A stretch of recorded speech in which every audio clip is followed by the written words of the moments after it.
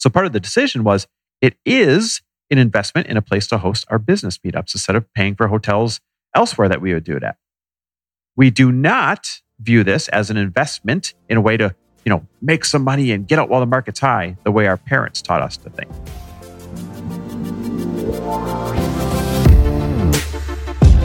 Welcome, everybody. This is For the Love of Money, where we are making you unapologetic about your pursuit of success by sharing the tools, tips, and stories of those who have already made it. My name is Chris Harder, and each week I will bring you incredible guests in order to prove that when good people make good money, they do great things.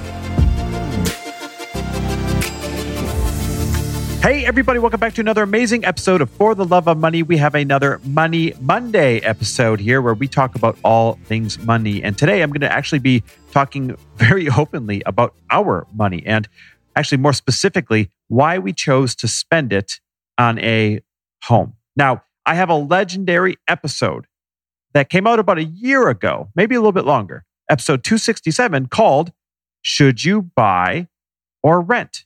And in that episode, I literally create this massive case using math and real statistics that most people are lured into homeownership under false pretenses, right? Your parents or your teachers taught you the best thing you can do is to rush out and buy a home. It's the best investment you'll ever make. And that dumb advice has been passed on for years and years and years and years, and it's just mathematically not true. So why did we decide to buy a home this time? Remember, in Los Angeles, where we just left, and if some of you are just catching up right now, hi, nice to meet you. We just moved from LA to Arizona. This is our, sixth day in the home as I record this. So if you remember, I always practiced what I preached, and we leased a beautiful home in LA, and then we put all of the rest of our money in places where it belongs. And our LA home, the way it was set up, it was cheaper to lease it than it would have been to buy it. And to defend the case I make, home values in LA, right in Santa Monica, the very home that we were in and all of our neighbors' homes, they're all crashing right now. The rents are crashing and the home values, what they're selling at, are crashing. It's going down and it's bad.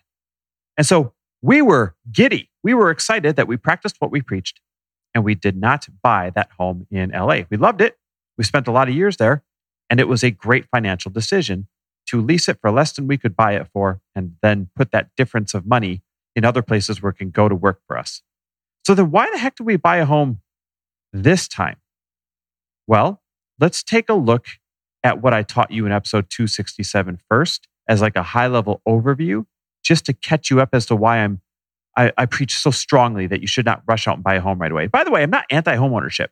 There is a time and a place to become a homeowner. And for most of you listening, it is not this early in the stages that you are in.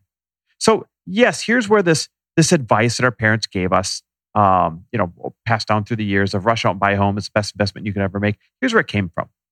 The average home appreciates 4%. Remember, real estate varies based on pockets and based on markets. But since the 60s, when we've been tracking it, across the whole United States, the average appreciation is 4%. That means if you have a $100,000 home, next year it's worth $104,000. Sounds like a good deal, right? And what people use to make this case that you should rent instead of buy is renting, you get nothing for your money. You just throw it out the window. Buying, you get to own your home. And look, you've got appreciation. Well, first of all, if you have a mortgage on that home, you didn't buy it. You're renting it in a different way. If you're paying interest and you're making a payment, and if that bank will come and take that house from you, the minute you stop making that payment, you are renting that home anyways. That's just the facts. We can paint it as pretty as we want, but that's just the facts. The next set of facts are this. Sure, your home will go up 4% per year, but your annual cost of owning a home ownership are things like interest on your mortgage, which is 3 or 4%. And these are like record lows, right? So most years it's been 5, 6, 7. Heck, my parents paid like 13 or 14% interest on a mortgage back in the 70s. But let's just use 4%. And you're paying 1% a year on average based on where you live in property taxes. And you're paying 0.5% of your home's value per year in homeowners insurance. Again, this all is based on where you live. It varies, but these are national averages. And by the way, if you want to hear where I quote each national average from, go back and listen to episode 267. I'm not going to get that granular today. You spend 2% a year in annual maintenance. That's not even making your home nicer. That's just annual maintenance. And you're losing 2.5% a year in inflation, meaning, sure, your home went up in value, but you've lost 2.5% a year in spending power of the almighty dollar. For those of you that don't know, the spending power of our dollar, like what you can exchange it for, goes down by 2.5% every year in average in inflation. So, and I know that sounds weird when you hear inflation makes you think, wait, things are going up. That's because costs are going up. Therefore, the value of a dollar is going down. What you can exchange it for is going down. So think about that. Interest on your mortgage, property taxes, homeowners insurance, annual maintenance, inflation. You factor that in, you are losing 9.5% to 10% a year in homeownership costs. So sure, it's going up at 4%, or even those of you that send me DMs, my area is going up 8%, my area is going up 10%. You're still losing 9.5% to 10% a year in homeownership costs. And appreciation is temporary. I think we learned real quickly that some years it goes up and other years it goes way down. And so real estate really becomes a timing thing. And you guys are buying homes. Most of you don't view this as, I'll pick up the family and move them the very minute that I think that we're getting close to the top of a bubble. No, you're buying a home. You've got your roots there, your memories there. And so the problem is you guys are, when you go to buy, you're calling it an investment, but then you're managing it emotionally, and you're not truly ebbing and flowing by predicting the market, nor would I expect you to, right? That's not what the average family does. And so there's this misnomer that rushing out and buying a home is what you're supposed to do, when in fact, it's actually a massive liability. And add to this, by the way, I just have to add this, and then I promise I'm going to get into why we bought. But there's realtor's fees, closing costs, and if you want to use the equity in your home, right? Your down payment, or let's say your home went up in value and you've got this equity, that equity is your money on the balance sheet. But if you want to use your very own money that's on your balance sheet, part of your net worth, you have to beg some bank and beg some underwriter to approve a loan, a home equity loan, and lend you your own damn money and charge you interest on your own money. What is that? Or you can sell that home and now you're back to square one. If you want to use that equity, you have to beg somebody to borrow it from them and pay them interest on your own money, or you can sell that home and now you're back to square one. Guys, this is why I am not a fan of homeownership. And remember, there's a time and a place to buy. But for most of you, go back to episode 267 if you want to learn if you're at that time and a place right now. You're probably not at that time and a place to buy yet. Now, to be clear, I'm not saying property is a bad investment. I am pro income producing property, and I am anti-homeownership, meaning cash producing rental properties where people pay down your mortgage and you make a small profit every month. And then you end up with this free and clear asset in 10, 20, 30 years. That's a great thing to get into early. I got into rental properties very early in my age. I bought my first one at 19. By the way, while I was renting my home. So I practice what I preach. But at the end of this famous episode, episode 267, the real punchline is this. I do the math. And I show you that if you just took the difference between the average rent payment in America, which is around $1,400 a month, and the average mortgage payment in America, which is around $1,655 a month, that $255 a month difference, right? So if you skipped owning and you went and rented the equivalent home, that $1,655 a month difference, that $255 a month difference turns into $570,000 in 30 years if you just put it in a low fee index fund using the average appreciation. Because the average appreciation since we've been tracking the market is 9%, including all busts, bubbles, and everything. So yeah, go back to that episode and find out why I'm anti-homeownership and pro-investment property. And then use that as a backdrop as to why in the heck did Lori and I just buy a home here and not practice what we preach? Well, we bought a home here in Arizona because we're close to that place where I say now is a good time for you to go out and buy a home if you'd like to. And I'm going to share a few reasons with you why I think it was a bad idea for us to buy. And I'm going to share a few reasons with you why we bought anyways. And the goal of me sharing these is transparency. It's transparency to help you make your best financial decisions, but also your best life decisions as well. Because this sure as heck was not a financial decision. This was a life decision. So let's start with the reasons I think it was a mistake for us to buy this home instead of rent one. Number one, we bought a home that required $1,240,000 down to buy. $1,240,000 was our down payment. Really is $1.2 million, and then $40,000 was the closing cost. And it's a mistake because that's cash that we had to take out of our checking and savings that could be used to help grow our companies faster. That's cash that could have been used and invested into income-producing properties instead of a actual home that we live in, not producing any income. That's cash that as Lori grows her alcohol brand, which is super liquidity hungry, super cash intensive. We could have used that cash by investing even more into that company and growing it faster. We could have invested it into our other startups. There's startups that we want to buy right now, investment opportunities that have come across our desk, that we will probably say no to one or two of them. There is one that I'm still saying yes to, but we're going to say no to one or two of these opportunities that we really would love to invest in because we just diverted some of that money right now, some of that liquid cash. And so reason number one is that $1,240,000 that we used as a down payment, that would have been better placed somewhere else where it's going to work for us. And now if we wanted to use that equity that's tied up in the house, we'd have to go beg some underwriter for it and pay interest on it, which is asinine. All right, reason number two, we think it was a mistake to buy. We bought in a bubble. This area and this particular level of home in Scottsdale, and not just Scottsdale, but here in Scottsdale, we bought in Paradise Valley. This is a true bubble. And we bought towards the top of this bubble. And here's why there's a bubble that's formed. And by the way, a bubble means values have gone up very quickly. They're a bit inflated compared to what reality should be. Well, everybody, just like us, everybody is fleeing these crowded, crime-ridden, stressful, busy cities like LA and San Fran and New York and Chicago and Seattle and Portland, where there's tons of unrest and there's tons of tension. And the return on investment of spending all that time in traffic and living in these busy cities, as soon as COVID hit, people realized, I don't think I want to do that anymore. So people are fleeing those cities and they're buying in a little bit more peaceful, chill cities where you get more space, like Nashville, Austin, Scottsdale, Dallas. They're buying in Idaho. Like those are the hot spots right now. And because Scottsdale is one of them, this is a bubble that's forming and could pop at any time. And if it popped at any time, we could lose millions. Not just our down payment. What if the value got cut in half, which is not very unrealistic? Guys, that's what happened in the last time the housing bubble popped. Right in this very market, houses dropped 40 to 50%. So we could lose a couple $1 million very quickly. Money that once again should have been placed elsewhere working for us.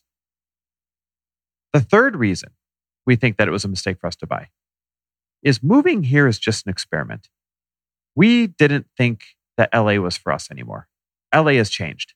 But moving here is just an experiment. What if we didn't want to stay here? What if we want to go to Nashville? What if we want to go to Texas? What if we want to go back home to Wisconsin? Who knows what? And because it's an experiment, what happens if we don't like it? Guys, the closing costs on this home were 1%. And then to sell it would be another 6 to 7% in realtor's fees and closing costs. So we're guaranteed to lose 6, 7, 8% if we decide that we don't like it in 6 months or in a year. That's a lot of money to lose on an experiment. It would have been more flexible had we rented. It would have been safer. It would have cost less had we rented than just turning around and losing 6, 7, 8% in 1 year's time. Now, those are the reasons why, and those fit well within what I teach. Those are the reasons why I think it was a mistake for us to buy this home instead of finding a place to lease. But here are the reasons I felt comfortable breaking my own rules. And I struggled with this, but here's the reasons I felt comfortable breaking my own rules. Reason number one, the home we bought, and I promised you transparency. So the home we bought was $4 million. That is way less than we make in a year. Now, for comparison, this is like the equivalent of the average family, where the average income in America is $60,000, buying a $40,000 home. We all know that's not what happens. They go out and they buy a $200,000 home or $250,000 home or $300,000 home. But we just bought a $4 million home, which is less than we make in a year. And so it felt really responsible to us to make that type of decision. The second reason is our payment to income ratio. And you're probably wondering, well, why'd you get a mortgage? Because our money is where it's supposed to be. It's working for us. So if we would have liquidated stock in companies, if we would have liquidated investments that are doing really well to pay cash for this house, that would have been stupid. And so because we put down the $1,240,000, our payment to income ratio is really small. Now, for comparison, Dave Ramsey, a very conservative financial expert, he recommends that you should spend 25% of your take-home pay, 25% of your take-home pay on your house payment. And underwriters at banks, they will typically approve you for a house payment that is 30% of your gross income. That is way too high. So if you made 120 grand a year, that means you're making $10,000 a month. That means they'll approve you for a housing payment of $3,000 a month. Guys, that is too high. I know that's the situation most people are in, but that's too high. That's not being responsible with your money. So if Dave Ramsey recommends you should spend 25% of your take-home pay on your home, and if the typical underwriter at a bank will approve you for 30% of your gross income, our payment to income ratio is like 3%. I'm not even kidding. It's like 3 point something of our income. So it's a super conservative decision that I felt comfortable with. Reason number 3, I felt comfortable breaking my own rules, is we do not view this as an investment like our parents taught us to view it. And we do not view buying this home as an investment where we're going to make more money the way your parents taught you to think. We're not under any false pretenses here. We do see this as an investment in a place to host our business meetups. We're going to do monthly dinners. We're going to host mastermind dinners here. We're going to invite people that do workshops with us right into our home because this home is epically set up for it. So part of the decision was it is an investment in a place to host our business meetups instead of paying for hotels elsewhere that we would do it at. We do not view this as an investment in a way to, make some money and get out while the market's high, the way our parents taught us to think. And the fourth reason I felt comfortable breaking our own rules, and the real reason was this. We set out to rent. We set out to practice what we preach. But the rental market here, remember the bubble I told you about, is so out of whack. There's such low supply and such high demand that the rental market here is way out of whack. And to rent something that we wanted, that we would enjoy being in, would have been more than 2 times our mortgage payment. To rent something that was comparable would have been more than 2 times our mortgage payment. Remember in LA, to be able to lease that home was less than what it would have cost us to buy. Out here, it would have been 2 times as much to rent versus what it cost us to buy. And there just wasn't anything that we liked available for lease. There just wasn't. Nothing. Well, we looked hard. And at this point, we felt like we earned the ability. Listen to that phrase. We earned the ability to make bad financial decisions to have what we want. This is number 4. This is really the punchline of number 4. We chose to buy this place because we feel like at this point we have earned the ability to make bad financial decisions, or at least risky. Let's call it risky financial decisions to have what we want. We've earned that. And we had the patience and we had the discipline to get ourselves to a place where we've earned that. And that's why I say homeownership is a timing thing. There's a time and a place for it. And I feel like we're getting close to the place where we've earned that ability to make risky financial decisions to have what we want. As a matter of fact, here's the rest of the story. I knew we were in trouble when Lori, my wife, came to me with this picture of this very home on her screensaver on her phone.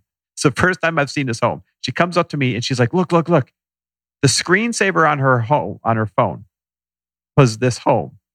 And she said, honey, I think I found the home that I want. And she was serious. She's like, this is the place. This is where I could picture raising a family. She said, this is the one I want. This home is meant for us. And I knew at that point that we were screwed. I knew at that point that I was going to have to buy this place and that, sticking to practicing what I preach was right out the window. And thus it was a decision in happiness, not in sound financial decision making, but instead a decision in happiness. And sometimes in life, you need to make a decision in happiness instead of making a decision that is purely financial. And when you hear that, I don't want you to take that phrase and abuse it. If you are reinventing yourself financially right now, like we were doing 11 years ago, if you are on your way up but not there yet, I want you to follow the advice in episode 267. I don't want you to trick yourself into saying, well, Chris said sometimes a decision in happiness is better than a sound financial decision. Because remember what I said right before that, and that is at this point, we've earned the ability to make risky financial decisions to have what we want. And once you get there, then I encourage you to weigh out all the options just like we did and have the freedom of maybe making that riskier decision to have what you want. And so I stand by my opinion about homeownership.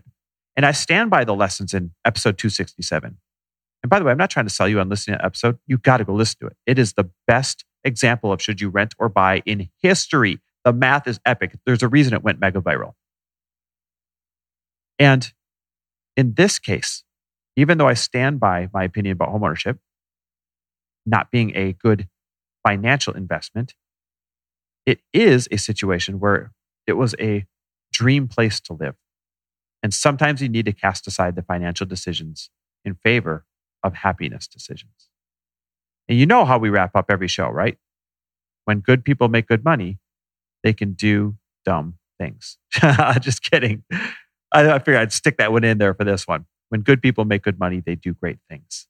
And I want you guys to have the discipline to make the right decisions so then you'll accumulate good money so that you too can go do great things. And guys, I'm still taking on one more one-on-one client for 2021. I only take 2 at a time. I've had some great conversations, but they have to be as much of a client that I'm excited about as them being excited about coaching with me.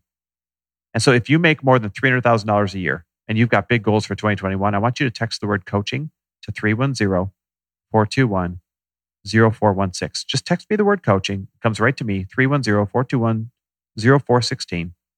And you and I will start texting back and forth, having a conversation to see if it might be a good fit for us to jump on a Zoom and see if you are my next one-on-one coaching client. Again, if you make over $300,000 a year and you've got massive goals this year, it's going to take a lot of work to succeed. I'm telling you, you've heard my other episodes about the headwinds we face. Go ahead and text coaching to me at 310-421-0416. In the meantime, please share this episode. Tag me with your opinions. Am I crazy? Am I not crazy? What's your feedback? I love when you guys do that. You can find me on Instagram at Chris W. Harder. And as always, thank you for listening. It means the world to me. And I really, really, really appreciate each and every one of you. Thanks for listening. And if you loved this episode and know of someone else who is as successful as they are generous, please pass them on to me. It would mean the world to me if you help me get this cause and this message out to as many listeners as I can. So please, if you liked what you heard, it goes a long way if you take 30 seconds and leave me a 5-star review and share this with your friends. I'll be forever grateful. And until the next episode, cheers to your success.